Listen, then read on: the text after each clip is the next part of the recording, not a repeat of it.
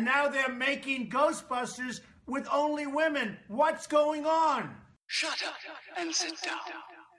We will respond with that timeless creed that sums up the spirit of a people.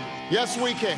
We choose to go to the moon in this decade and do the other thing, not because they are easy, but because they are hard. Freedom and the dignity of the individual have been more available and assured here than in any other place on Earth. I know the human being and fish can coexist peacefully.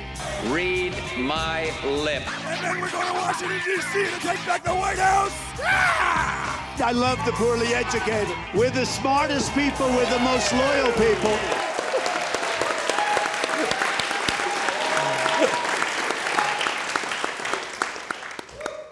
Please clap. This is normally I would say something witty, but I'm just going to forgo that for you guys here tonight. Hi guys, welcome to Barstool Politics. I am your host, Nick McGuire, joined as always by Dr. Bill Muck from North Central College, Dr. Phil Barker from Keene State College, and we have our original super guest, Dr. Suzanne Chad with us. Hello. And our senior legal analyst / my personal spirit animal, Professor Tom Cavanaugh. Yeah, if you guys haven't listened to us before or you're new, we kind of go through current events, political events, obviously, given the name, and just kind of have fun with it, have an engaging discussion, and also just kind of riff and be able to see both sides of the issue and have fun with it. So before that, we do all the usual fun stuff. We obviously have social media accounts. Follow us on Facebook at Barstool Politics, Twitter at Barstool Paul, P-O-L. We couldn't get Barstool Politics. I don't know who the hell has it, but I'm going to find him one day. Beers that we try, which we're not trying tonight, you can find on Untapped, which you can download on iOS or Android. Just look for Barstool Politics on there. Tom helps us out with that pretty significantly, so I'm always appreciative of that. And then the podcast itself, Apple Podcasts, Spotify, SoundCloud, Stitcher, Google Play Music, lots of podcasting platforms. We always appreciate reviews, likes, shares, whatever the hell you do on your individual platforms. Let's just get to it. It's not a ton going on this week. I definitely didn't spend 9 hours today watching the TV and not working. Bill, kind of give us a breakdown. Sure. We're going to talk about impeachment. We got to talk about impeachment. That's going to be the big topic today. So we're going to start with the historic impeachment hearings at the House Intelligence Committee. We're in the midst of a busy second week. At least 9 individuals will testify this week. Tuesday's testimony included Lieutenant Colonel Alexander Vidman, the National Security Council's top Ukraine expert and decorated Army veteran, Jennifer Williams, a career Foreign Service officer, but more importantly, an aide to Vice President Mike Pence, and Kurt Volker, Special Envoy to Ukraine. But there's little doubt that the week's biggest witness was Gordon Sondland, who testified today, the U.S. ambassador to the European Union.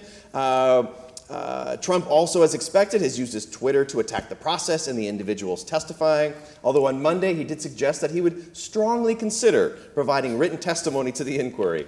The hearings have allowed Democrats and Republicans to offer radically different interpretations of President Trump's actions in Ukraine. So much to break down. Suzanne, why don't you start us off with your impressions of the hearing this week?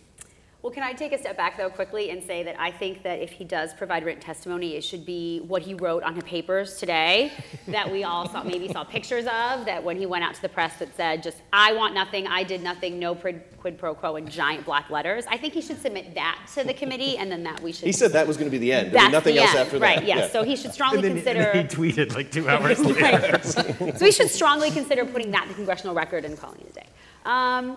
Okay, so where am I this week? Well, yesterday I was somewhere different than I am today because of the testimony this morning, but I think overall what I got out of both of the days is how everyone who was involved can see the same thing differently, which is not like we didn't know this before. People do this all the time. But between Vidman's testimony, Volker's testimony, Morrison's testimony, and then Sondland's today, and Williams's as well, they're on the same call, they're doing the same thing, they're hearing the same things, but they're taking very different things out of it. So you hear Volker and Morrison saying, there was really nothing wrong with the conversation. And then you hear Vidman saying that even though he wasn't on the call, or he was on the call, that he thought there was something incredibly problematic. And then Sondland today says, at the beginning, yes, there was absolutely quid pro quo, this connection between a White House meeting and having the investigations. Yes, it was there, it was there. So, of course, the Republicans are trying to undermine Sondland's testimony because it says the things that their witnesses didn't say on Tuesday. But all in all, I think what's going to be challenging moving forward is how can you create a situation where you can convince everyone, even though the players saw it differently, that we should all think the same thing happened. I think that's going to be the challenge. It's going to be fascinating. That's just a start, of course. Why don't we should throw it down to the other end? And Tom, give your impressions of either the today or the broader impeachment process.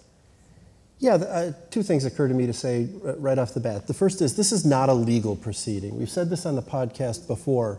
And as I've listened for these last couple of weeks, both the hearings this week and what led up to it, hearing people talking about hearsay and the Sixth Amendment and that sort of thing, those won't even apply if there is an impeachment and there's a trial in the Senate.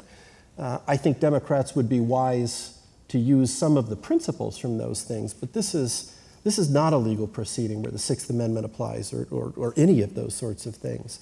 I was struck by almost exactly the same thing you were. And that led me to think, where are we going to be in 15 years? Who's going to run for public office? How are we going to find people that are interested in putting themselves through the kinds of things that both sides are putting the other side through? And how will democracy work if we have rendered Congress almost meaningless as it continues to do almost nothing but investigate, and the presidency a thing that not the best of us would pursue because of what pursuing it means? That, for me, is the really troubling thing. The billionaires pursue it. I don't know what we're talking about. Right, yeah. I think that's a real worry, that we are driving the best of us out of politics because no one wants their lives to look like this, unless maybe in some ways they're the worst of us and they can tolerate all of this. I find that when I get here, Phil is taller than I thought he would be. And like me, he has a face for radio. And on that note, Phil, would you like to say something? Well, I've already talked about how these chairs have wheels, and I can just give a little shove if I get. No, I mean, so this is. I think you're right. I mean, I don't know. I go back to thinking about how so many people can see the same thing differently, but I also feel like they're all seeing the same thing. They're just twisting it in the way that they want it to be twisted. Right? Today, I saw little bits and pieces. The Sondland testimony seems really damning, right? I mean, this is the guy who had cast doubt over it in his original, he's the donor, right? He's the guy who gave $1 million to the Trump administration. He's the one who's supposed to be the safe witness. And what he came out today and said was not just that, there was a quid pro quo, but that they did it at the president's direction. Mm-hmm. And this is where I've said this on the podcast the last couple of weeks. We know what we know, right? The facts are established at this point, and it's really, to me, a debate about whether we care or whether it matters. And so to that extent, and that's where it's not a legal question, right? It's a political question. But I also think the thing I thought of today as I watched Sondland testify and change his tune, and take some heat for that, right? People were critical of him for that. The thing I thought of is that this is not a legal process, but there are legal issues hanging over it. And I kept thinking of Roger Stone, who went to prison for lying to Congress earlier this week. And I can't help but think if you're Sondland and you've been called to testify before Congress and you're sitting there, that's got to weigh on you heavily. Like, he doesn't want to be in this position, but he really doesn't want to be in prison at the end of the day. And so it felt like he was careful not to just totally throw the Trump administration under the bus. I mean, he kept, he talked about how he was connecting dots, that Trump hadn't said specifically do this, but he put 2 and 2 together. But it felt like it was pretty bad for Trump today. Is that a technical term? Pretty bad? Yeah, it's a legal term. It's a legal term, right? Pretty bad? Right, yeah. So the only thing worse than being in front of Congress is being in jail. That's what it comes down to, right? Yeah, that's true. I think that's why today's testimony was so interesting, because the president has been consistent. No quid pro quo, no quid pro quo. And Sondland comes today and says, yes, there was a quid pro quo, and everyone knew about it. So I don't know how the Republicans respond to this now, because Trump makes their defense so much more difficult. You can have a real conversation, a real debate about, yes, the president did offer a quid pro quo. It was potentially linked to his political future. Is that impeachable? And we may say it's not impeachable. Go back to the Clinton impeachment. He lied under oath, and we still kept him in office. So we might, but I'd rather have that conversation because it feels like it's grounded in something. Where do the Republicans go? So this is, for me, what is interesting. I missed some of Nunes's questioning of Sondland because I had to go teach some of you sitting in front of me. But, so you ruined my day. But what, just kidding. What I saw and what I think is going to continue to happen, because Sondland was very careful to say, when he talks about quid pro quo, it was the connection of a White House meeting to 2016 and Burisma. Correct. It wasn't about Biden. Biden's name apparently never came up. And it wasn't until afterwards he's like, oh, wait, it's about Biden. And he also says that he doesn't have any direct information about whether the aid was tied to this, but he was putting pieces together. And so this is what I've seen the rest of the day from the Republicans, is to say, okay, well, but the president talked about wanting to root out corruption. So wasn't Burisma is a corrupt company, and CrowdStrike is something we really need to be looking at. And there is some evidence that Ukraine had something to do with the Trump campaign and digging up dirt. And so when Trump says he wants to go after corruption in Ukraine, and those are what the investigations were, and that was the White House meeting. So that's okay, because it wasn't about Biden and it wasn't about aid. I think those two specific things are probably where they're going to spend their time. But I think the Democrats, what Schiff has done really well is to just keep reading Sondland's words. There was a quid pro quo, and everybody knew about it, and everybody was in the loop, and he talked about Pompeo today, he talked about Pence today, he's widening the circle, he called out Giuliani even further. That's where the Democrats need to stick. The Republicans today, Nunes was like, we want to subpoena Hunter Biden, we want to see all these documents. They're going to keep pushing that side. The Democrats are going to keep pushing on this side. And to Bill, to your point, at the end of the day, the Democrats are going to have to decide, do we have enough to know that the House will impeach him? And if they don't, they need to stop. But if they do, then they have no choice but to keep going. Nick? Hi, I'm going to be the other guy, like on the other side of this story. All those points you made, yes, valid points, obviously, in my opinion. I mean that the Republicans made. No, I mean realistically, and you know, kind of going between your point and Tom's point, this is a political process. It doesn't really have a good formation or mold around it. So yeah, Sondland said specifically he informed the NSC and the State Department through every step of the process, including trying to get the Ukrainians to do a public investigation statement. Giuliani was communicating with the Ukrainians without prior knowledge, which if he doesn't go to prison after today, is Giuliani. Oh, God. Yeah, the presumed aid, Sondland presumed that the aid was contingent on investigations, but there was no mention throughout the process of letting all of these different people know throughout all of the different agencies. To your point, the quid quo pro, wow. Word is awful. Yep. Was specifically in relation to a White House visit and a statement on the investigations. Sondland didn't see any evidence of Biden-specific or demands specific to Vice President Biden or his son until the the transcript was published. Everything was related to Burisma in 2016, not the Bidens. I mean, I think that we can talk about the 2 + 2 = 4 thing, which if I heard that again one more, it should have just been a drinking game at that point. It was like there's nothing we can do about this. We know where this is going, and we've talked about it in the podcast before. I can't imagine that the Democrats wouldn't move forward in the impeachment process at this point, and then it's going to fail in the Senate. So unless there is some sort of more legal guardrails on this process, this is a foregone conclusion, in my opinion. So much depends on how the public responds, though, right? And it's hard to know whether Which we've seen that. I think there's camps on the left and the right that aren't moving, right? But there's still that middle section of the public, and we'll see. We'll see whether they're paying attention and whether it moves the needle one way or the other. I mean, I think timing matters. Yeah. One more thing. We saw the first polls today showing that support for impeachment was starting to go down. Yep. And we were talking about it last week, I think, to your point, Phil, that it would have to get to, what was it, like 65% that would or be my above, guess. something like that, to really kind of move the Republicans in a different direction. We're already starting to see the opposite of that happen, and we're fairly early in this process. that suggests to me that the will of the American people is not behind this process. And in at least one bellwether state, Wisconsin's one where the tide has shifted quite considerably recently against impeachment. So 70% say what they think he did was wrong, but that's a different number than the number that think it's an impeachable offense. I'm struck by the fact that this is, we talk about things being political and it's sort of a throwaway, that's just politics or something like that. And I don't mean to say when I say this is political, not legal, that it is something insignificant. This is the constitutional bazooka. And the question is whether it's aimed at something important or not, because it doesn't get any bigger than impeaching the president, period. Hamilton worried about this endlessly.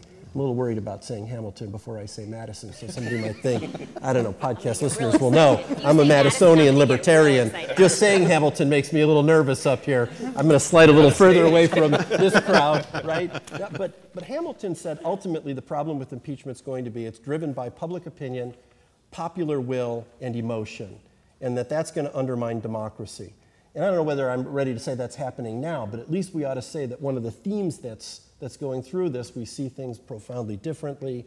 Both sides are interpreting the same facts in profoundly different ways is they're doing it in their gut rather than in their head. I think a lot of people are, at least. And with party. I was just going to say, and then their gut is all colored with their partisanship. Yeah. So then that adds this extra layer of it being political. Yeah. But go ahead. Well, so the danger, though, is like, yes, we are consumed by partisanship, but we should still also be able to use these mechanisms at critical moments. Yep. And this feels, to me in particular, like one of those moments. But it's hard to do that because of the partisanship, of the anger and the animosity of not being able to see the issue, in a more objective way.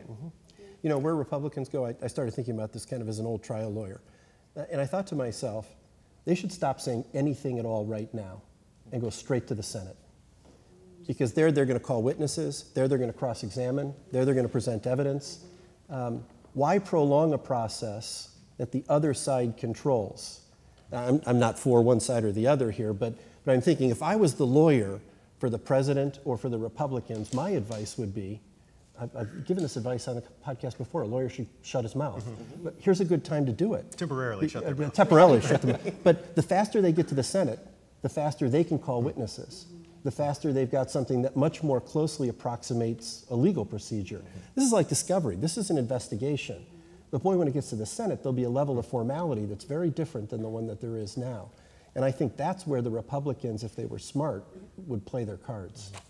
Well, but the longer this process draws out, the better it, to the points we've been talking about, to y'all been talking about, the longer this draws out, actually, the better it could be for Republicans, because if the public approval of impeachment goes down, the longer this process plays out, the more that we see the politics playing out, then it actually could end up being better for them, because the likelihood of him being removed in the Senate, which is already small, is even smaller. The longer it goes, the less interested we are. We saw this with the Clinton impeachment. So I could see it from both sides, speed it up or slow it down.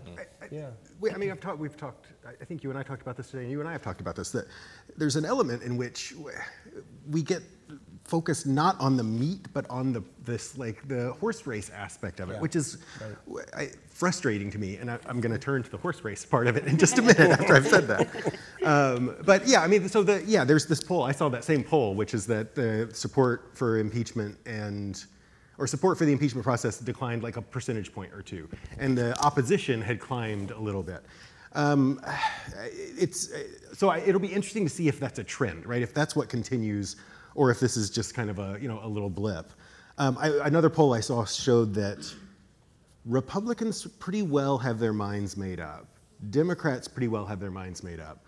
But something like 40% of independents said that their mind could still be changed. Now, I am not. I think those 90% of people who say that their mind cannot be changed, their mind can be changed, right? They change their minds too. But even if 40% of independents say that they're still open to where this goes, I don't know. I mean, you all are fairly certain of where this is going to end up, and I think that is obviously the safe bet. But I'm not convinced that it's a sure thing. I think there's stuff that could happen. You look at like the way the Nixon impeachment played out. Something, who knows what will turn that. And I don't know. I mean, that's. Well, and there's some serious wild cards here. What is Rudy Giuliani going to say? Do they get Rudy Giuliani to testify? No way. He's never going to do it. never say never, right? I mean, if he's smart, he'll just go take himself to jail right now and call it a day. Right. Just like, turn yourself in. But so we're getting closer to the administration, and so does Pompeo, does Rudy, do some of these other individuals, these key players around Trump, start feeling the heat? I mean, Sondland changed his testimony or revised it after remembering things because he was afraid of the legal heat. I mean, Tom, do you think that there is any chance that the individuals around Trump are starting to worry, like Rudy and others, about their own prospects of staying out of jail? Does that push them more towards testifying, or? I expect they're worried. I expect they won't testify. I don't think they should, and I don't think the courts will make them. Yeah.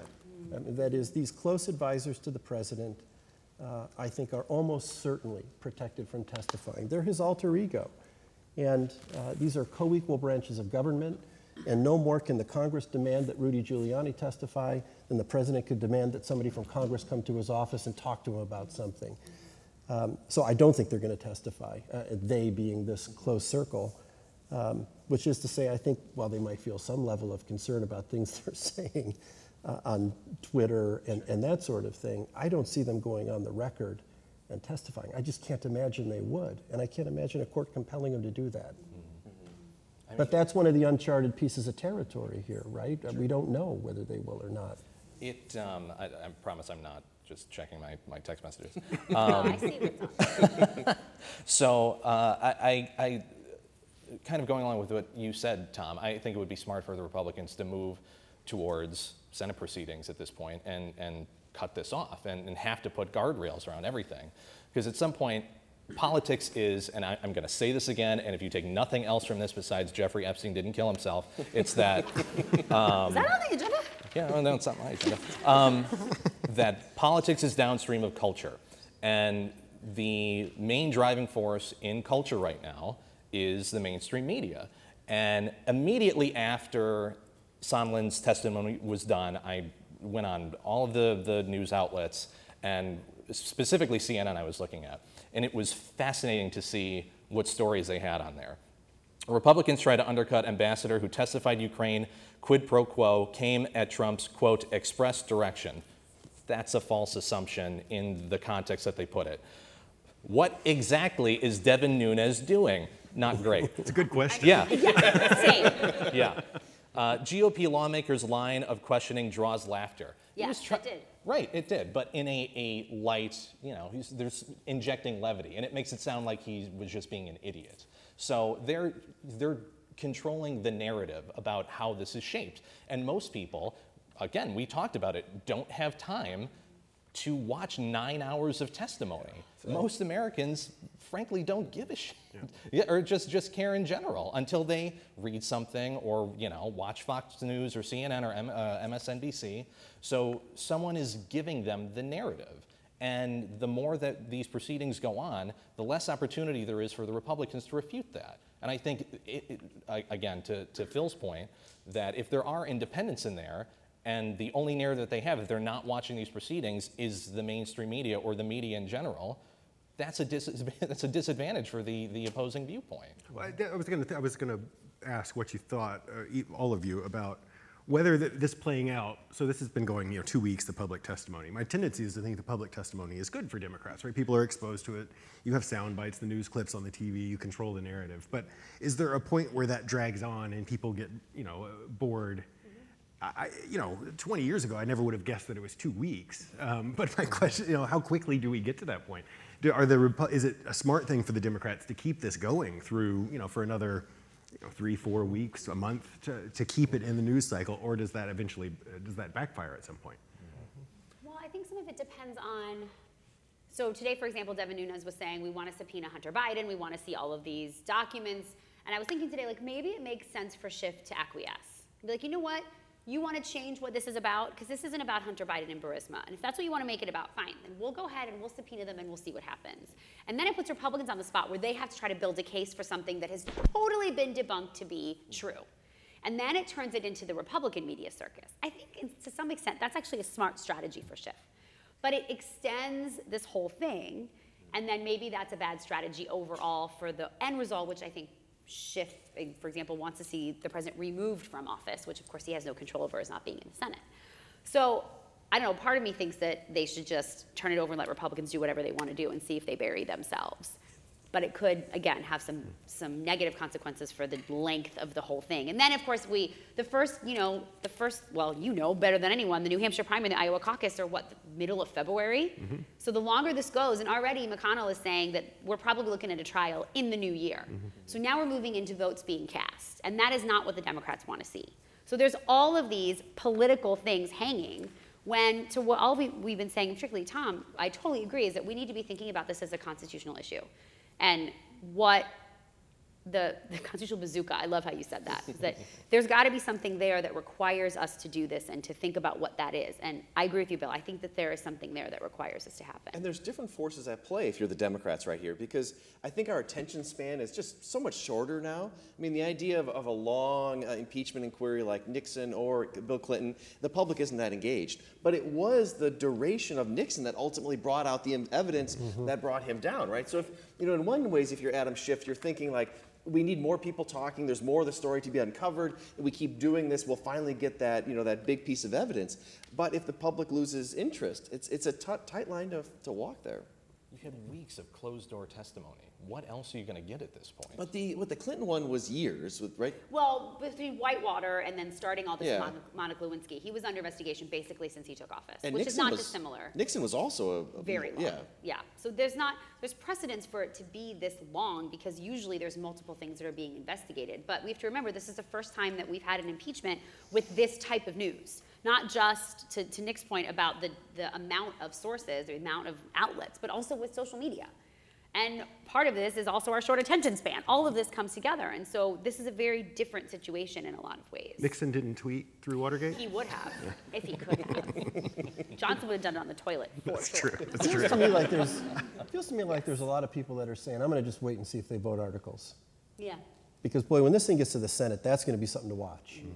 The Chief Justice of the Supreme Court is going to officiate. It'll be a totally different feel than Adam Schiff doing it.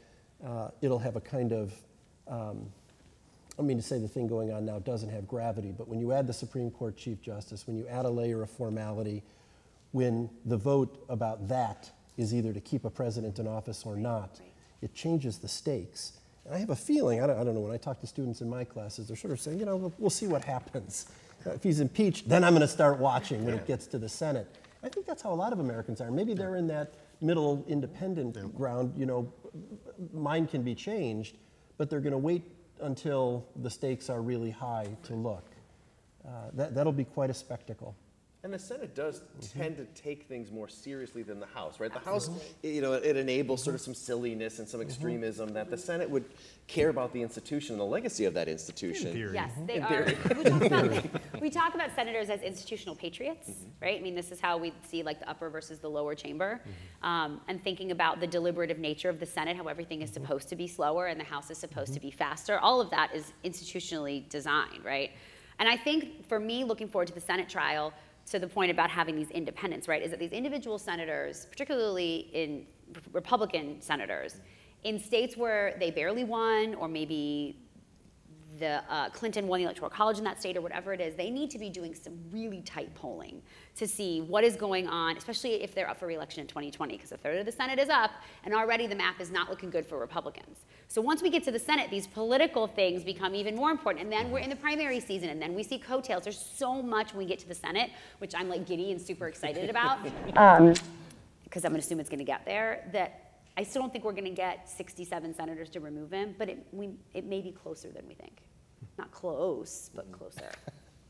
Well, should we transition? Oh, man. It's time to move to one of my favorite segments, what we call Phil's Campaign Corner. So for new listeners, our very own Dr. Phil Barker just happens to live in New Hampshire. Are we doing speed rounds? Yeah, it's a speed round. Okay. Yeah. You didn't say it was a speed round. Oh, I'm sorry. We're moving to speed round. Normally we talk about our beer at this point. Yeah. I'm out of practice. My beer You're was right. really disappointing tonight. It was lacking. We're all a little substance. disoriented. This is where you crack the next can. So speed round, we're going to do 4 topics, each of them 10 minutes. In a few minutes, we'll get a little timer up there to keep us on tack. So, 10 minutes per round. Okay. Yeah. That's a long time. Because we got 5 people. Oh, yeah. For new listeners, our very own Dr. Phil Barker just happens to be, he lives in New Hampshire and is a superstar political science professor at Keene State College. And he's had the opportunity, we're really building you up, to interact with presidential candidates when they visit campus for campaign events. Phil has gotten a behind-the-scenes look at nearly all of the presidential candidates and campaigns, and that includes taking a truly amazing photo with a super cranky Bernie Sanders. It's hard to appreciate just how cranky Bernie is in that. But so, Phil, why don't you tell us a little bit about your experience in watching the Democratic primary up close, and then we can transition to a broader discussion of the primary as a whole. It already went away, thankfully. So I'm not from New Hampshire originally. I thought that, the thing that I want to kind of bring up that we can sort of jump into a discussion of the primary about. I'm not from New Hampshire. I'm from Texas originally. I was deeply skeptical of the primary process in New Hampshire. New Hampshire is a great place. I really like New Hampshire. But it's not particularly representative. It is incredibly white. It's it's like economically, it's not particularly diverse. And so the idea of a bunch of, little small town New Englanders deciding the future of the country, I was very skeptical. And then I went and I've gotten to see it. I've gone to, probably a dozen different candidates' events. And I've been incredibly impressed at the extent to which people take it very seriously. I mean, they ask rigorous questions, they ask hard questions, they push the candidates, they expect the candidates to know what they're talking about. And I've also been impressed or surprised at the extent to which you can learn a lot about a candidate by seeing them in one of these small events. Okay. So beyond the, you can find the policy stuff online, but when you see them in person interacting with people, and when you see them behind the scenes and how their staff runs things, it's really, Suzanne and I were talking earlier today about it's a nice trial because you have to be well organized. You have to be able to do this for a year and a half. You have to be able to raise money, organize people on the ground, get people out to events. You've got to do all of it. And so I've been pleasantly surprised by it. I like the idea that there is somewhere in this country that does that does this kind of whittling down thing, and then the rest of the country. Now, I could be easily convinced that it should be someplace other than New Hampshire. I hope people listening in New Hampshire forgive me for that. Those are New Hampshire listeners. Right. But yeah, it's been great, and seeing some of the the candidates in person has been really interesting. Kamala Harris is the example that she was one of the first ones who came, and her, forgive my language, her staff, they were just assholes, right? It was just mishandled badly. They were treated people terribly, and she's done, right? She's given up on New Hampshire. She started off well, and then it collapsed because, and I don't know whether or not you're nice to people. So that brings up the Bernie Sanders thing, right? He's not in it to, he's not there to, the contrast between he and Elizabeth Warren is really interesting because they're very similar in terms of policy, worlds apart in terms of personality. And I don't know that personality should be the thing that decides, but I do think it should matter, and that comes into play. It'll be interesting to see, Pete Buttigieg, I don't know if you were going to talk, he's making this surge. He's coming to campus in 2 weeks, and I'll be interested to see how that goes. See if his people are assholes. Right, I'm skeptical. I don't think they will be, but who knows? They're going to be Indiana nice. You were talking about being excited about what's going on with Buttigieg in Iowa and the significance of that. So I'm all about polling. I love me some polling because some polls really suck, and I like to find out when they suck. And so this is what I've been looking at lately. There's 2 polls, one from Iowa, one from New Hampshire, that shows that, so Buttigieg does have a pretty good lead both in Iowa and New Hampshire, but the margins of error in those 2 polls are pretty high. So now for the Iowa poll, he still would be up by about a point if we look at the margin of error going on either side. And so I think what's happening, I think there's a couple of things happening. I think one of the reasons he's surging has to do with the way that he handled the debate in October. And so this takes me to Elizabeth Warren and what I think is interesting happening with her. So for anyone that watched the debate or didn't watch the debate, basically what happens is she's seen as the front runner for the first time because she's surging in the polls, and then everyone's attacking her on the stage, right? Pete Buttigieg, who's been pretty reserved, he goes in pretty aggressive on her and some of the other candidates. And so what happens, this is what political science literature research tells us, is that when a candidate finally starts to get some attention, they're in the discovery period. And so with that discovery period, we start to like them, and then their poll numbers start to go up. But then the media scrutiny happens, and this is what happened with Elizabeth Warren, right? Then it's, how's she gonna pay for the thing? Is she electable? What's going on? And then, Funny enough, the poll numbers start to dip. So we see discovery, scrutiny, and then an eventual decline. We've seen this with almost every primary candidate who has not ended up with the nomination. So someone usually rises up, right? Biden just sits there doing what he's doing. Bernie's kind of, grumpy Bernie. He's kind of like coming down. But I think the Buttigieg is interesting here because he just sort of sat and waited, bided his time, and pounced at the right time. And momentum in Iowa, if you get momentum in Iowa, if he wins Iowa, which Obama did, it completely changes the trajectory of his campaign. I think the same thing could happen for Buttigieg. Historically, the candidates who have been in the lead at this point haven't won, right? This is when, it's Hillary Clinton's way in the lead, and then Obama surges, and that was the case with Clinton too. Clinton was nowhere to be seen, and then it came. She was terrible. He surged. So yeah, it'll be the other part that you see in New Hampshire is how much, and I think this is very true in Iowa too, how much the ground game part matters. Yeah. And when you talk to people who know, Buttigieg he's been quiet, but he's raised a ton of money. He's put together this huge ground game. He has not been until the last couple of weeks hasn't been doing a whole lot of touring, but his proxies have, his husband's been on our campus multiple times already, just meeting with students. So that sort of, background, groundwork, I could see it really. Now, Elizabeth Warren has a tremendous ground game as well. Yeah. And that's where, some people point to that as the key, as who's going to do well. And that, we've talked about Cory Booker and how it's surprising that he hasn't done well. People in the know who I talk to say he has an incredible ground game. So he's not polling well, but there's this expectation that it might, as we get closer and as that starts to kick in, you might see him do a little better. Especially we look at South Carolina. I think South Carolina is going to tell us a lot about which candidates are more or less viable.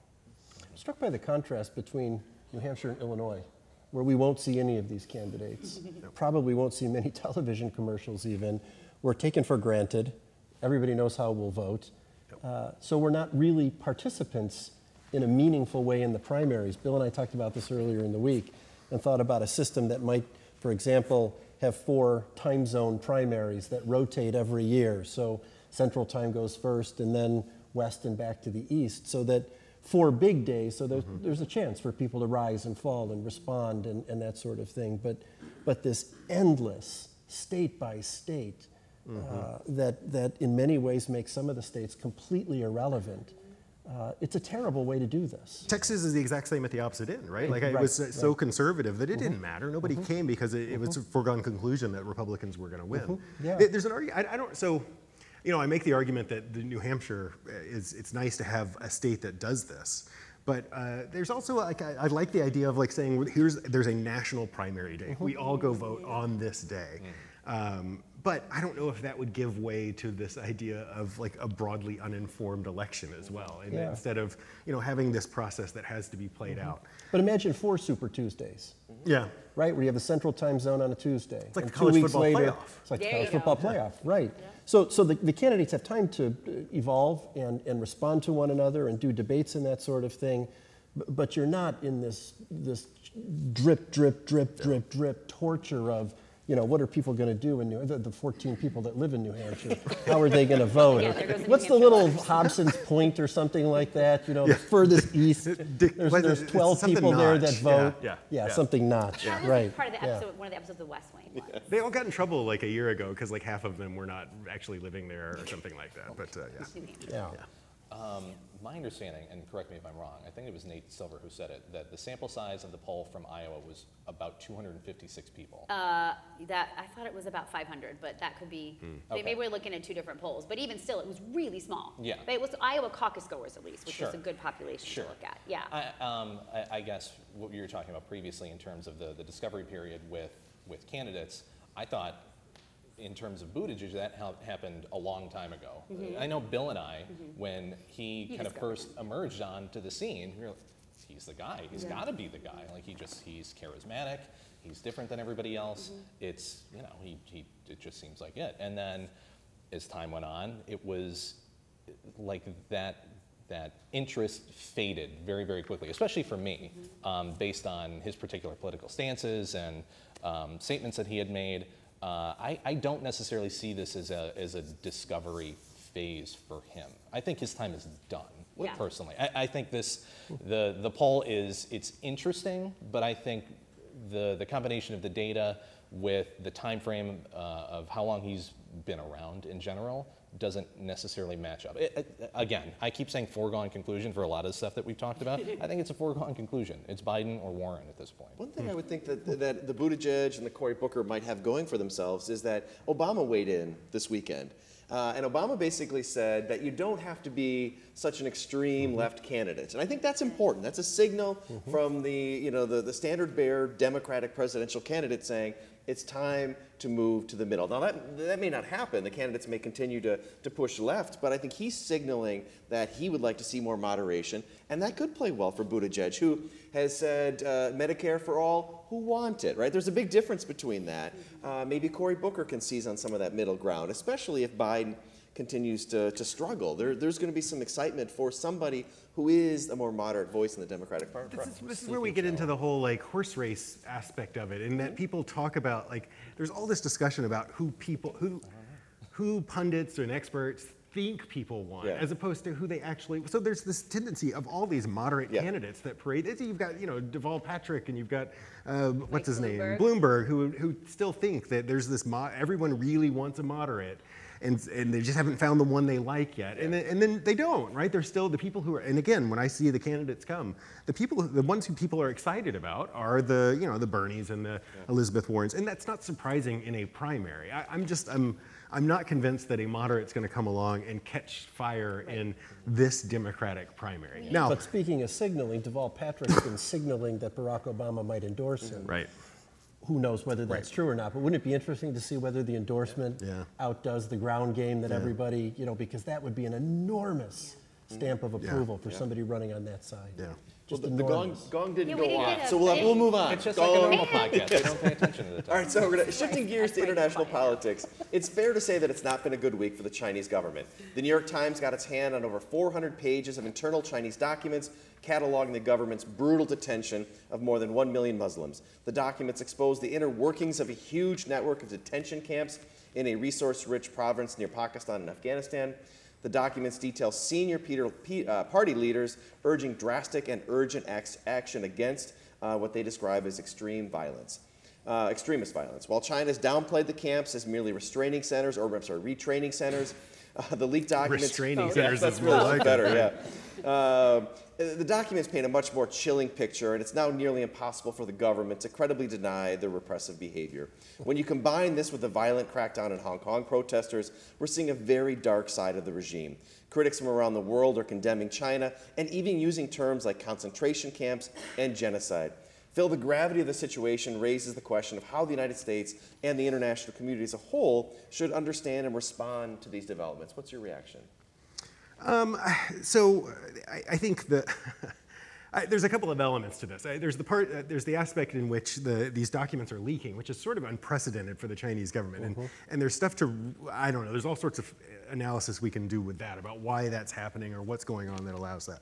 As far as interpreting the events, there's not anything that's terribly surprising here. China they're not a friend of human rights, right? I mean, this is not, this is how they've operated for a long time. They've had the camps for Uyghurs in place for how many years now? I mean, this has been going on for a while.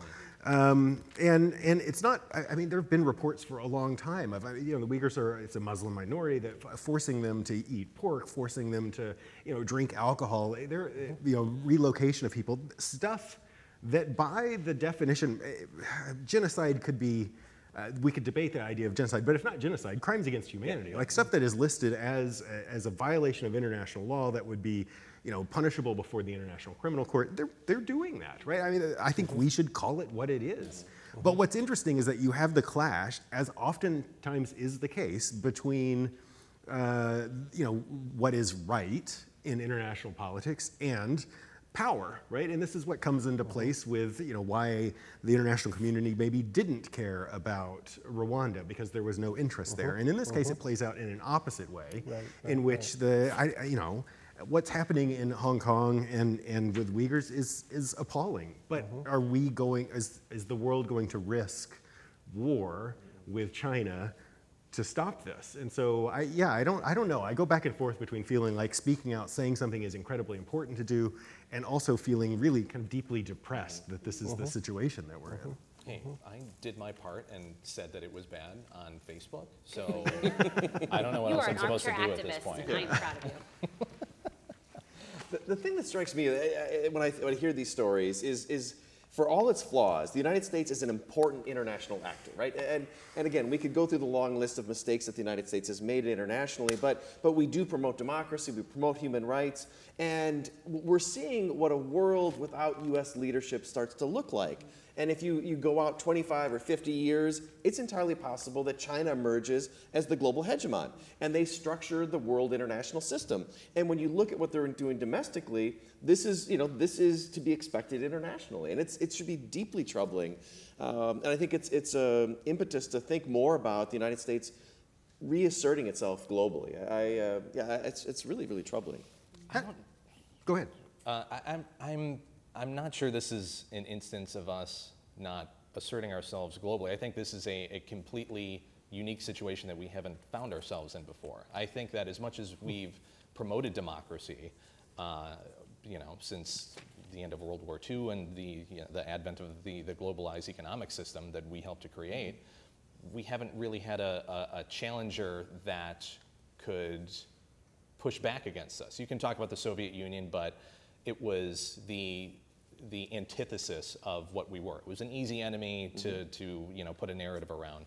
The Chinese are more complicated.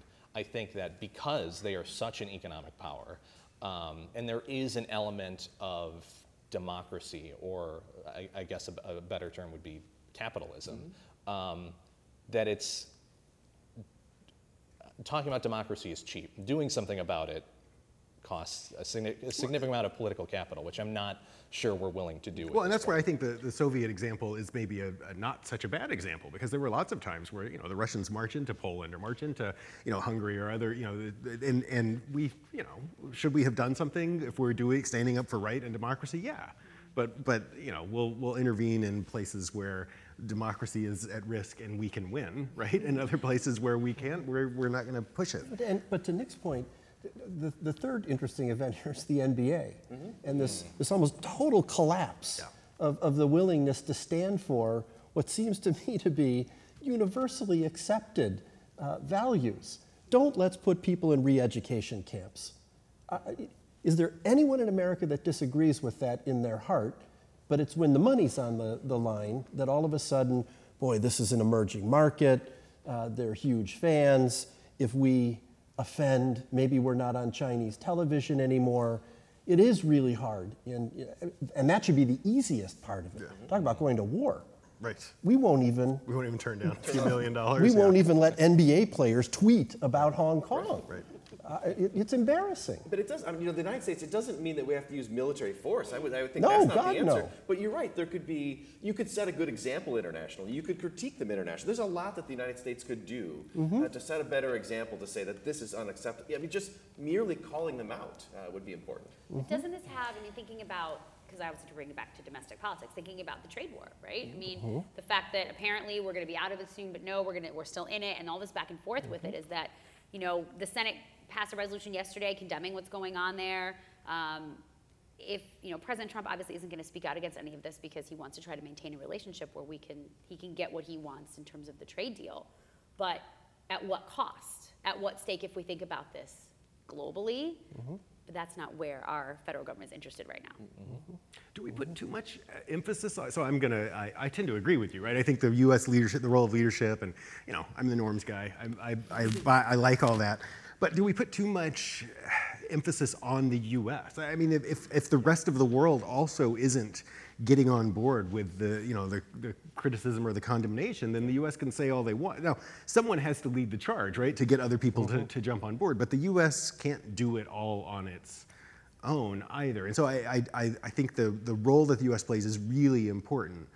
But it also feels like, to some extent, the rest of the world is kind of letting themselves off the hook by saying, well, it's Donald Trump, right? The U.S. is different. Oh, man, they should pay us more to do more. But you're absolutely right. It's not the United States does it alone, but you are the leader, right? Yeah. And I think this is why the U.S. relationship with Saudi Arabia is problematic. I mean, this embrace of Turkey and Erdogan is problematic. You set an example to say there should be international standards, and we should try to uphold them, even if we're not perfect. And then that sends sends a message to China, and then maybe you get others on board. I get the sense that the entire Asian region is looking for U.S. leadership here. And if the U.S. isn't going to lead, they'll turn to China. And so this seems like a really good opportunity for the United States to stand for something. And if they don't, that moment passes. I remember being on the podcast like within the first year and having this conversation with you guys about maybe it was his first UN meeting. I can't remember what it was, but thinking about like the U.S. on the outside of being in the room where those conversations happen, and what are the long-term consequences of being out of that room, right? I pictured like the next U.S. president like looking through a window, like excuse me, like knocking, like can I come in? Will you let me in? And they're like, no, we're good. We don't need you anymore. Like how long until we get to that point where they're like, no, we're good. We don't need you anymore. And I'm not saying we're there or we'll be there in the next 15 years, but the longer there's that void, the harder it's going to be for us to reassert. And whether we should is another conversation, but just, that's normally what we want to do is be involved in everything. We could talk about, everybody will fall asleep if we start talking about the Trans-Pacific Partnership, but... I would. That was a trade deal structured to balance against China. Yep. And then when the United States pulls out, and again, on a bipartisan way, Donald Trump was against it, Hillary Clinton was against it, so Republicans and Democrats both disliked it. When the United States withdrew, those countries turned to China and said, we'd rather work with the United States, but if we can't work with the United States, we'll work with China. And I think that time is coming where the world will move on. And I think it started under Obama, and it's continued under Trump. I don't necessarily think that's true. I think that as much influences that they've had, China's had over the past decade or two, especially in Southeast Asia and Africa, we're starting to see instances where there's been so much Chinese influence where they're basically strip mining countries and sending it back to China without any sort of feeling towards, again, human rights or economic development in the countries that they're developing, that you're starting to see pushback against that. I think it's more in Southeast Asia that we're seeing that. Vietnam would be kind of the standout of that, which is hilarious. But I'm not sure that we would ever get to a point where the rest of the world would just go, we'd rather work with China because there's economic opportunity. At some point, that's going to flip where, all right, they've gone entirely too far, and we need someone who's going to be a balance to that. That's my hopeful thought about it. I don't have any of those, so take note. I would hope that would be the case too. I think leadership matters, and I think we're seeing an absence of U.S. global leadership. It's like a double whammy in some ways. I keep 27 seconds. I gotta quit. Hurry!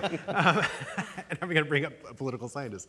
In political science, people talk about the idea of the sort of grand bargain after World War II, in which the U.S. was incredibly powerful, so powerful that it should and did make much of the rest of the world really nervous, right? Because we could get away with basically whatever we wanted. But we limited ourselves. We bound ourselves to these institutions. So basically, the UN and NATO and all the IMF and the World Bank, all these different institutions make U.S. power sort of palatable, right, safe for other people. And it feels like what we've done is basically done away with both pillars of that, right? We've basically said, screw power. We don't care about being the world power anymore. And also, these institutions are stupid. So the institutions that were making you feel okay about our power, we don't care about. And also, we're going to abandon the power. And which is where I feel like there's all this confusion. And it does open the doorway for a state like China. And I think you're right, Nick. There are going to be people who are going to be uncomfortable about working with China, and financial incentives might not be enough. But there were a hell of a lot of countries that were uncomfortable about working with the U.S. or the Soviet Union during the Cold War, but did so because financially they sort of had to. The NBA doesn't bode very well for people. Google won't make software for the Pentagon, but they will for the Chinese. I mean, I'm back to this business of where's our courage, because it seems to me a president can say whatever he likes, and the Senate can pass a resolution, the UN can condemn, but if they don't see a shared set of values being projected at them from a population over here that says, you've gone beyond the pale, and we are not going to play basketball on television for you. We are not going to produce software that helps you surveil your own citizens. We are not going to build hardware that makes it even easier to do that because we believe in something. The line that was so striking, I guess, in the Vindman testimony is, it's right to be right, kind of thing. Well, it is right to be right. Yeah. And I think the Chinese see us for what we are. And that is, in some ways, a sort of hollow shell. we can yell about values, but when they push back, well, by God, we'll take that back if it means you're not going to watch the NBA, right. or you're not going to let us on your internet, or you're not going to buy from us. That's what worries me. That's an erosion of something a lot more important, talking about norms and institutions, than, do we like this particular president, or did the Senate act fast enough, or something like that. That's a big problem. Speaking of surveilling your own citizens. This is a perfect transition to Big Brother. So this is a really interesting topic. So as we get closer to the 2020 presidential election, political organizations and campaigns are pulling out all the stops, and that includes tracking and using data from our smartphones. The Wall Street Journal recently reported that political organizations are gathering data from individuals who show up to certain locations. The strategy is called geofencing and involves the collection of smartphone data as users enter a particular geographic location. We did that tonight, right? Yeah, everybody's, we're all on the list, yeah. You'll be getting emails. The technology is fairly simple. When a user enters a geofence location, the company collecting the data can ping their phones and get an ID number. Campaign officials can then use this information to determine who to target with a phone call or Facebook ad. At a Trump rally could be used to gather information about thousands of potential voters. But it's not just political events. A smartphone user goes to church or visits a gun club could also be an ideal candidate for a particular political ad aimed at getting an individual to vote for Trump. We've known this has been going on with our consumer purchases, but tracking and targeting voters is something very new. Tom, I know this is something that you're particularly troubled by, so why don't you start us off? Here's an equation. An absolutely unprecedented capacity to gather data and crunch it and know something because of it, plus an almost total absence of regulation with respect to what we do with that data and how we collect it, equals an Orwellian disaster. The idea that we have put ourselves in a position where, let's start with this, a geofence is small enough that the 5 of us on the stage are in it, and those of you in the front row aren't. Amazon uses geofencing, and it's a way of making sure the package is on your front porch rather than your back porch. So the degree to which you can identify where a person is, what they're doing, and then pair that with demographic data like their name, their address, their phone number, this should really alarm people. Now, no one on this stage is going to take me for the guy that wants more regulation. I'm opposed to it under almost all circumstances. But what about regulation that educates? What about something that put us in a position where we knew what our phones did in a much better way? The idea that political campaigns know whether or not you're at your psychiatrist this week, how many times you've been to your doctor, these things, it seems to me, we should own. I'll just say one more thing. Some of you know the Supreme Court decided a case involving cell phones a couple of years ago called Carpenter. And in it, they said you've got a thing in your pocket that is, in human history, completely unprecedented. And the court took the position that because of that, it should get a higher level of protection. But quietly, in a concurring opinion, Justice Gorsuch said something that it seems to me we're going to come back to. I'd love to hear the group's thought, that this is property. So what the court decided the case on was this business of reasonable expectation of privacy. What's on my phone ought to be a thing that I've got a reasonable expectation of privacy to. Sort of Fourth Amendment language. But what Gorsuch said was, we need to go beyond that. Gorsuch being, he's my latest crush on the Supreme Court. It was Justice Sotomayor for a while. I kind of still dig her. She's totally protective of rights. But Gorsuch is the libertarian on the court. And Gorsuch is saying the best way to undermine civil liberties is to undermine privacy. And the best way to protect privacy is to turn these things into property rights that you can either monetize or protect in a profoundly different way than just saying, what do you expect is private and what do you think isn't? So I think this is a big deal. Less because it might cull unregistered voters and more because it erodes human dignity. Do you want a campaign calling you, as one of them did, because they know who's Catholic and who's not? It's part of the article, right? It's terrifying to me. And how specific they can get. Like you said, they can follow individuals and then target those ads based on where you've gone. So individuals are getting different ads. It is, from a campaign side, you have to be drooling over getting this kind of data. But from a personal side, it's deeply troubling. So, this is going to be unpopular, probably. As a human person. Good start. Which is exactly. That's really unpopular. Really smart, you guys. It's exactly how a human person would say that. I'm troubled for all the reasons that Tom describes, right? As somebody who studies campaigns, this is not that much further from what campaigns have already been doing, right? So to Bill's point about campaigns are drooling over it, yeah, because they can nano-target a little. Am I a human person? A little more precisely. The Russians didn't like that. It's Giuliani. They can nano-target a little more precisely, but I don't know that it gives them that much more information than they already had for that. Now, it doesn't mean we should be concerned about the issues that Tom brought up, because I think that those are things we should talk about. I just still don't, I really don't think that campaigns are going to get that much more leverage out of this, because they're already doing all the things that we don't even know about. The ease with which they can do it, the economy with which they can do it, and the precision with which they can do it is different than, it seems to me, the current approaches offer. This is part of a bigger puzzle. Google created a partnership this week where they've gotten health records or access to health records for over 1 million people from 21 states.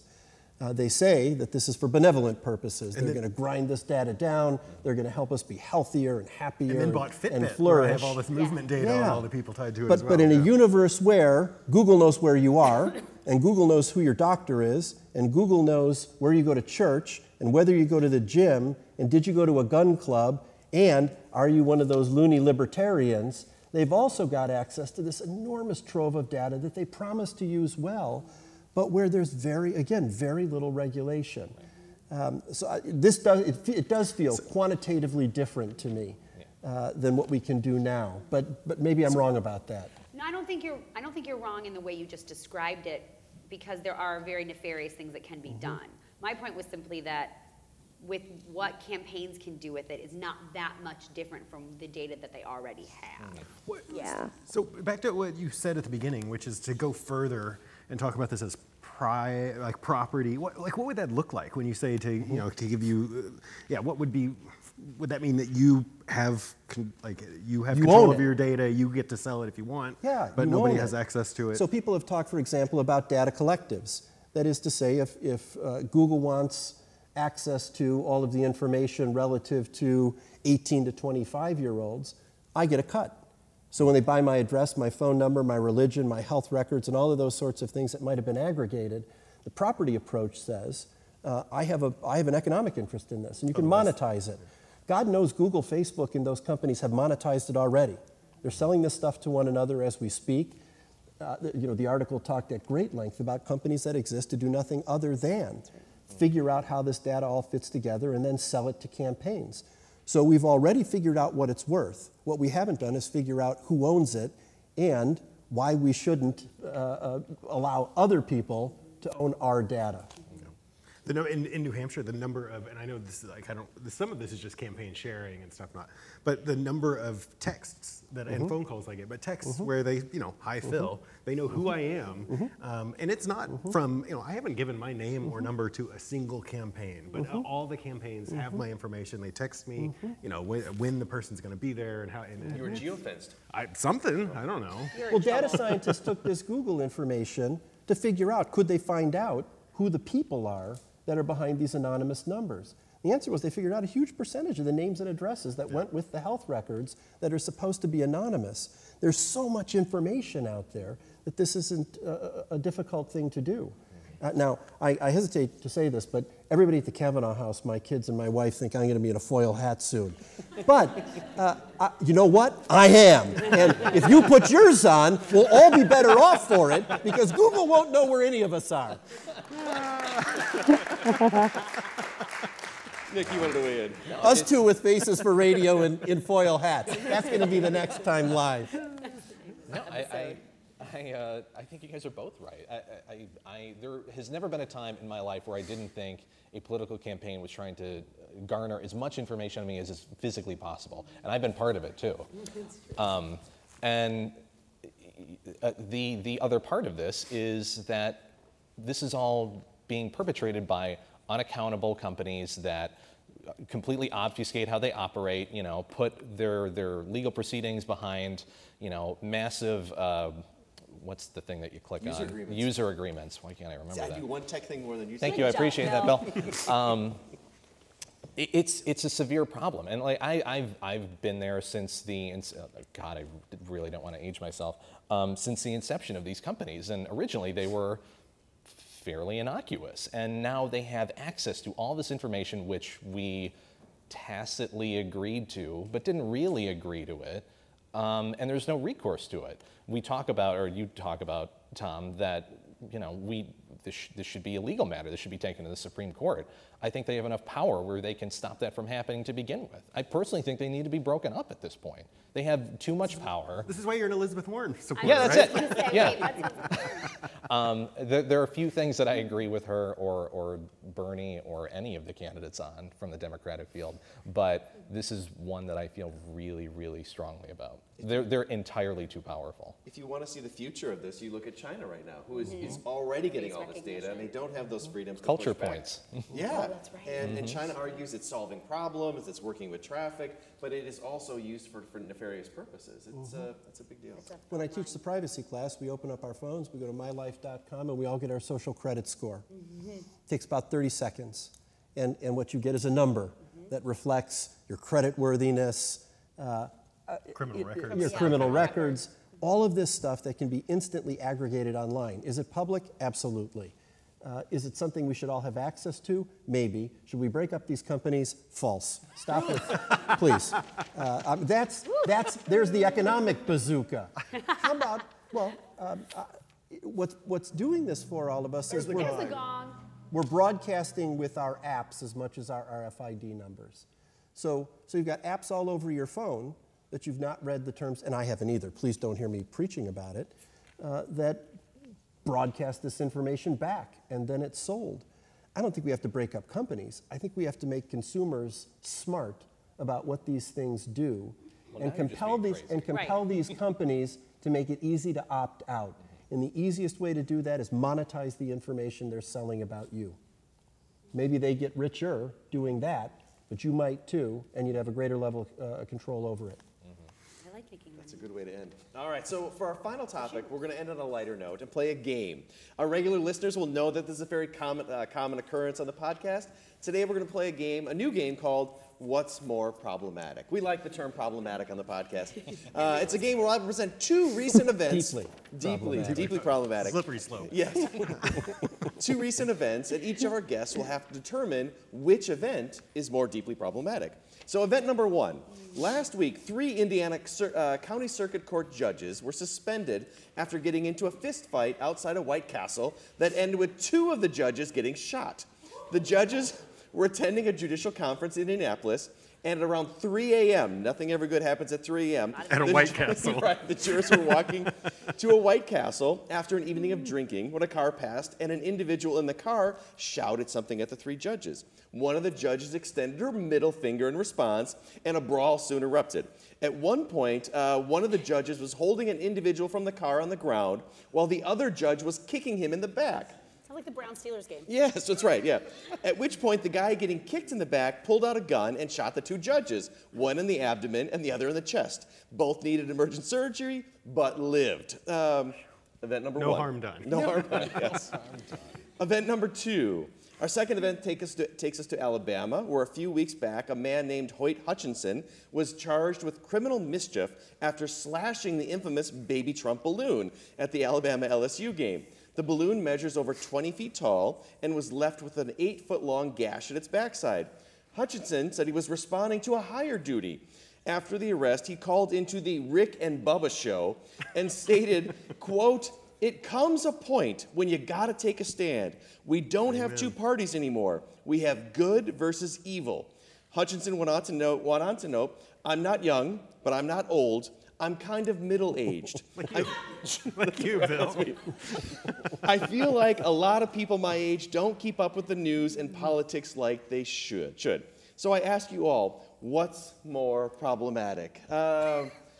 Suzanne, why don't you start us off and we'll work this way. Okay, the visual of like the judges at 3 a.m. at the White Castle, I didn't know they didn't have their robes on, but in my mind they did. Right? And so I don't know. Obviously, the judges at White Castle is much more problematic. It's wrong. Wrong. I mean, how are people getting shot outside of a White Castle at 3 a.m. by judges holding? How is that not worse than, the fucking Trump balloon? Like, I don't get it. Good point. Nick, what's more problematic? Yeah, I did. Now I'm going back and forth on this one. I thought it was obvious. Isn't it obvious? No. It's judges. No. I think they're just dumb individuals. All of them. All of them. Collectively? Yeah, collectively, it's just dumb people. I gotta go with number 2, and not necessarily because Baby Trump slasher. Baby Trump slasher. They're playing down at Aragon in the city, by the way. It's not necessarily because of this particular person, but more about what is happening to our society in terms of political polarization and kind of cultural separation, and our inability to see what the other side, their primary points are something other than the narrative that's being presented, again, in the media, social media, whatever you want to talk about. It's scary. Like, you have this, you have people getting bear mace going to Trump rallies, and varying degrees of aggression and attacks back and forth. And it seems to be escalating. And I'm not really sure how or when we would come back from that. So we've got a vote for each so far. I don't agree with you. Yeah, I mean, who among us hasn't shot a judge at a White Castle at 3 a.m.? You shot a sheriff.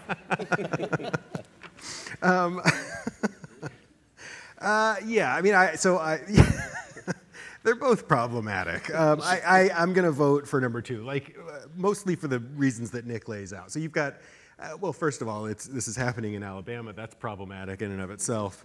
The fact that there's a Rick and Bubba show is also problematic. But yeah, I mean, it's something about the idea of someone's making a statement that he doesn't like, and so he's, lashing out against it. But also the statements that go along with that, which he talks about what was it? Good versus. Anytime we start talking about good versus evil, that just makes me there is good and there is evil, but most things are of this really complex, in the middle, and that sort of, when you start dismissing the other side as evil, then there's no communication or conversation to be had. So that element of it is what makes me uncomfortable. All right, 2-1. 2-1. Billy sets me up because he thinks I'm going to say it's always problematic when people shoot judges or lawyers. I'm not going to say that. Here's what's problematic, and I hope none of you in this room are part of the crowd that did this. At last count, the guy that cut up the Trump thing got $43,000 on his GoFundMe page to fund his defense when he goes to trial for this.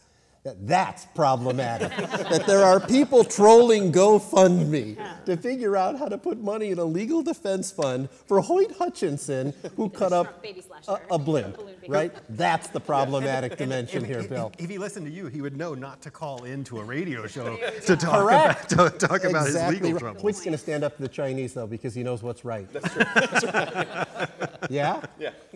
What's your vote? No. It's absolutely it's 3-1. It doesn't matter how he votes. And here's what I would say. So for all the reasons you guys have cited, but also my kids and I, we were out in D.C. for Donald Trump's 4th of July celebration this year, and Baby Trump protest balloon was there.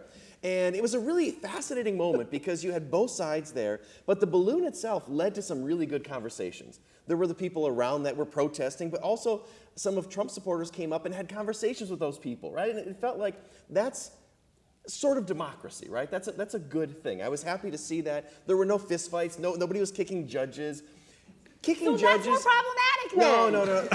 Did he just prove my point? No. Kicking judges at a White Castle at 3 a.m., that's classic politics. That's happened all throughout time, right? Exactly. This, slashing Baby Trump balloon is extraordinary, and we should oppose it. And I'm absolutely right. The fundraising people are donating to him, I think, is also deeply problematic. Deeply problematic. Y'all are deeply problematic. All right. Well, this is great. All right, we're going to do some questions. So if people are interested, we'll pull the mic out here. And if anybody wants to come up and ask a question, we'll do that for a while. So, Mata. There we go. Question for Nice. All right. So I want to go back and talk a little bit about how we were talking the attention span with the impeachment hearing is so short. Do we think that's because it's an international issue, whereas with Nixon and Clinton, it was a domestic issue, spying on the other party, the affair, so Americans care about domestic issues more than foreign events? And is that why we don't care for more than a week? That's a great question. Yeah. That is a good. I mean, I hadn't really thought about that. Yes, there's lots of evidence that Americans just don't care about foreign policy issues. I think that's like I would say that that's like a compounding factor that they largely. I would like to. You could give the American people credit and say that I know, right? Wait, let me finish my sentence. You could give the American people credit and say that because it's a foreign policy issue, they believe that the president has greater leeway and can do whatever, and so it's less of an issue. But that's not what's happening, right? I think you're right. They're just less concerned. I don't think that. I think that if it were a domestic issue, in the state that we're in, I still think people wouldn't be that concerned. What do you think? I think it's a combination. Eric, it's a good question. I think it's a combination of where we are with partisanship and polarization, which is always the answer. But the second part of it is that this is a really complicated issue, right? The moving parts, for those of us who pay attention and know, just following those moving parts is really, really challenging, and you get lost in all those details. So I think if it was a foreign policy issue that was easier to understand, or if it was a domestic policy issue that was really difficult, I think we may be kind of in the same spot. But we have a foreign policy issue that is also really complicated, and we have the partisanship. I think all around, I think it's all of those things. Yeah. Totally agree. The one thing I might point out is that the Mueller investigation and it was even more complicated, right? And I think that also was part of the downfall there. It's hard for the American public. Nobody's going to read a 400-page report. And the Ukraine thing, at its most basic, is kind of simple, but then you put in all these other parts, and it does get difficult to keep everything straight. Well, even just while we're sitting here, unless it's over, there's testimony going on, someone from the Department of State, Department of Defense, and they were talking about the Impoundments Act of 1974, and when you certify aid, and when it goes out, and how, which I find fascinating, but that's me. That's another layer of like, okay, now who understands how foreign aid gets certified and doled out? It's a lot of complicated parts.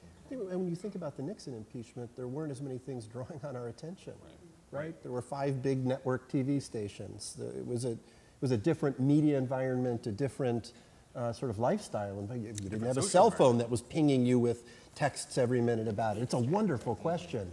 And there's so many different ways that this feels really different, and that's got to be part of it. Yeah. Ukraine, where's that? Is that a country? Who lives there? More people than live in New Hampshire. Not dramatically more, but more people live there. It's just where you put armies at risk. I don't think it's a real place. Yesterday, Congress people were calling it the Ukraine. Yeah. I'm like, that's not the Ohio State University. Like, it's just Ukraine. Nice. There's the Ohio listeners. That was for the Ohio listeners. Another question. Yeah, so I have which is more problematic. I love it. Nice. So which is more problematic? The people donating the, what'd you say, $43,000 to the GoFundMe page after slashing baby Trump, or President Trump saying that he would pay the legal proceedings after, like, Fayetteville with Quick Draw McGraw and those things? Oh, I mean, the latter. Can we all agree on that one, I hope? No, you're wrong. Jesus. I'm just kidding. Right, I was going to say the same thing. Tell us what side you're taking. That's usually me and Phil. Whatever side he takes, I'm on the other one. No, I suspect that we're on the same side on this one, so you go ahead. Thank you, Zach, for the question.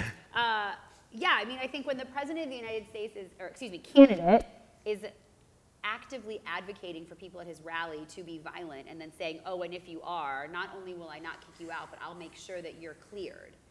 That is way more problematic than people who think it's like funny to like, oh, the guy that slashed the Trump balloon, we'll give him a couple of dollars. So He's entitled to a legal defense. he can have a public defender, right, Tom? I don't know. You might be making judgments about Hoyt that are inappropriate here. We don't know that he's not a wealthy individual who can afford his own private attorney. I just presumed at the very basic level he'd get a public defender. He will be represented one way or the other. We don't. It's true. We don't know the demographics of the Rick and Bubba show. Or its guests. Right. If you haven't found our GoFundMe page, please do that. Yeah, if that guy's making money, we should be all right. We should be doing it too, yeah. Are there any other questions? Well, if not, I'd like to Well, thank we you. got one. What are you doing? So, circling back to the whole China thing, we've got companies, American companies, bowing down to China's will out of fear that their bottom lines might be hurt.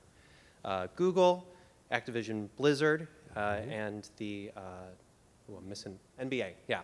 So, can the American government do anything, and should it? Great question. Do you want to lead off, Tom, or? The second question first, should they? No. I don't think you can legislate values. And to the extent the effort would be to sort of say, stop selling in that direction or stop advertising, that would, this is the libertarian, absolutely not. I'm not even sure they could. I'm sorry, I'm trying to look out there and see where you went. I'm not sure what that would look like. Stopping trade with China or penalizing it or taxing it. I suppose some sort of private effort. Listen, divestment worked in South Africa, and one wonders if we could galvanize people in the United States to act similarly toward China to free people there. But for my own view, I would not like to see government involved in trying to push companies one way or the other in that way. I think there's a burden that falls on the companies. Like the NBA, it just has been shamed by how they handled this. Yeah. I also think that we bear some responsibility in this, right? I mean, if NBA fans had pushed back against the NBA to say this isn't a league we support, the NBA suddenly would have found some courage. So yeah, I think there's a lot of responsibility to go around. There's a weird contrast here where we're talking about how evil multinational corporations are earlier and how they'll take all of our information and use it against us, but now we're saying that like it's up to us to stand up for them. It feels like we've established that us standing up for ourselves doesn't work in these situations for the most part. But where we spend our money does, right? If the NBA thought they were losing money. Right, but this is right. But if we're just going to, we don't think that, hey, multinational corporations, whatever is the best for the bottom dollar, we're going to let you do. We regulate behavior a lot of times about, whether it's the environment or whether it's labor laws or all sorts of other things that we say, you can't just do the thing that is best for the for your bottom line, right? There are expectations that you are in some way a societal player. Like this is where you and I disagree. Like? So federal statute, until China lets the Uyghurs go, you can't sell video games there? No, I haven't. No, I haven't. I don't know. I have to think about what that would look like. But I don't know. I'm more willing to say we do legislate values, right? We legislate values all the time. Well, legislate. No, realistically, if the trade war was contingent, at least in part, on releasing the Uyghurs or stop stealing intellectual property or stop currency manipulation, I would be more behind that, compared to the reasons that we've given previously. That seems like a win. But where that's you can government to government, not government versus Google, Apple, Activision. That feels different to me. Yeah, I'm with you. I think that there's an element of cultural norms and democratic principles and an understanding of who we are as a country that kind of filters into those things, especially in terms of concentration camps and religious minority groups that are being oppressed. I think that that is a better narrative for the American people who realistically probably don't even know how much of an influence that the NBA has in China or entertainment companies have in Southeast Asia. I think that is a much more direct path to getting people involved. Nick, you've said cultural norms twice tonight. Yeah, I know. Yeah, you're departing from your usual curmudgeonly just gotta self go back and about forth. norms I'm and rubbing off culture. on Yeah, him Phil's over rubbing time. off on It's you. taken 3 years, but I finally rubbed off a little bit on him. Norms. All right. I will never say that. No, yeah, I certainly think so. Another question. So my question is throwing back to impeachment. So already brought up that if the Senate trial isn't going to happen until sometime next year, and that all senators have to go and be present at this trial, what's that impact going to have on the Democratic, contenders to provide that majority of them are senators and will have to be there and be quiet mainly during all these proceedings? Terrence turns to me. So actually, this came up on an episode I was on a couple of weeks ago, because this is, to me, one of the most interesting things is that the expectation, of course, is every senator is present, and as they should be present for something that's this important. And so I see it two ways. One, to your point about how quiet they would be, how that could elevate candidates who are still on the campaign trail, who don't have to be back there to do the work. But I think on the other hand, you look at those senators that go back and do this weighty thing can say, like, look at what I'm doing, and look at how serious I'm taking this, and look at how important I am, and look at, I think there may be something that's valuable for them, because how do you compare that to, no offense to y'all's favorite mayor, Pete, who's like literally the mayor of a teeny tiny town, no offense to South Bend listeners, and then you have people that are deciding whether the president should be removed from office. You think about importance and experience. I think that there might be even something more valuable for those senators to go do that than to be on the trail. That's my take. Teaser for tomorrow, when we do our live show from the brewery, we're going to talk about whether or not senators who are running should recuse themselves from the vote. This is sort of my question for tomorrow, and I think the answer is they absolutely should. Categorically should. But it's not a legal process, it's a political process. All the more reason. But we're going to get into that I look forward to tomorrow. fighting with and you me. about this. We're going to have it on. Nice. It's a great question, though. Yeah, thank you. Any other questions?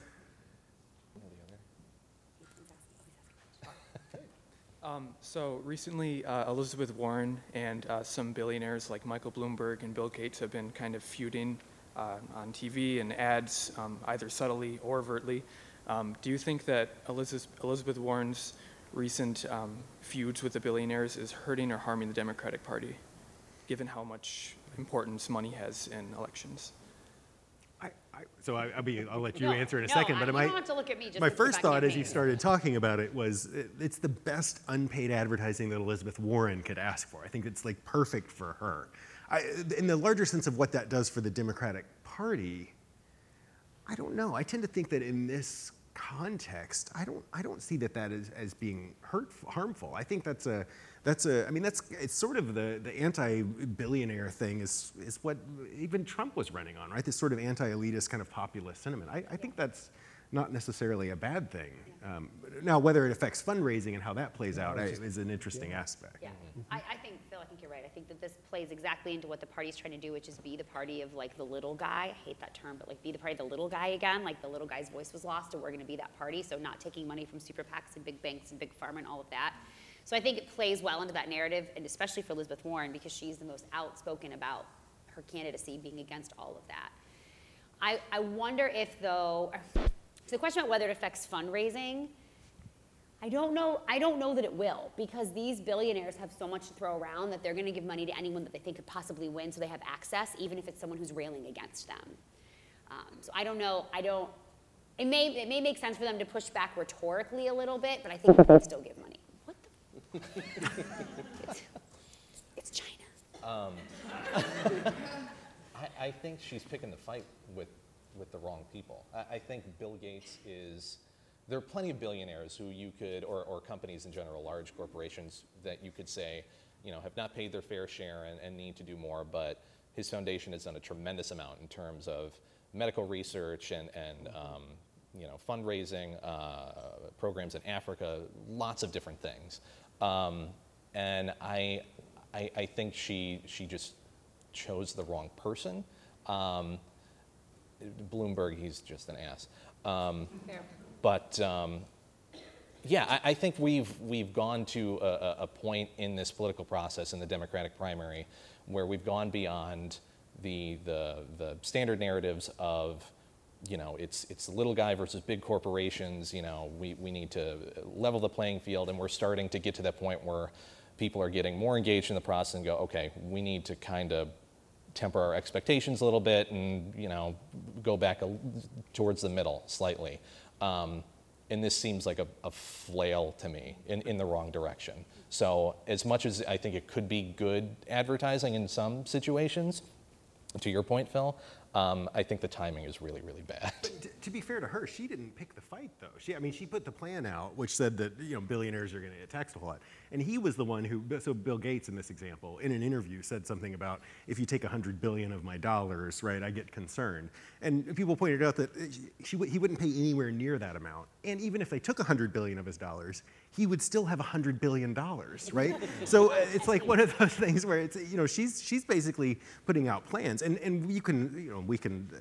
It's not that you don't have to agree with her plans. You can think they're too high of a taxation, but it's the billionaires who have lashed out at her, who have attacked her. She's not the one who's gone out and said, "I'm coming for you, Bill Gates," right? I just want to hear her say that. Just be very Hulk Hogan. Yeah. Mm-hmm. Yeah. Good question. Mm-hmm. Well, this has been fantastic. Thank you so much, everybody, for showing up, and we would love to do it again sometime.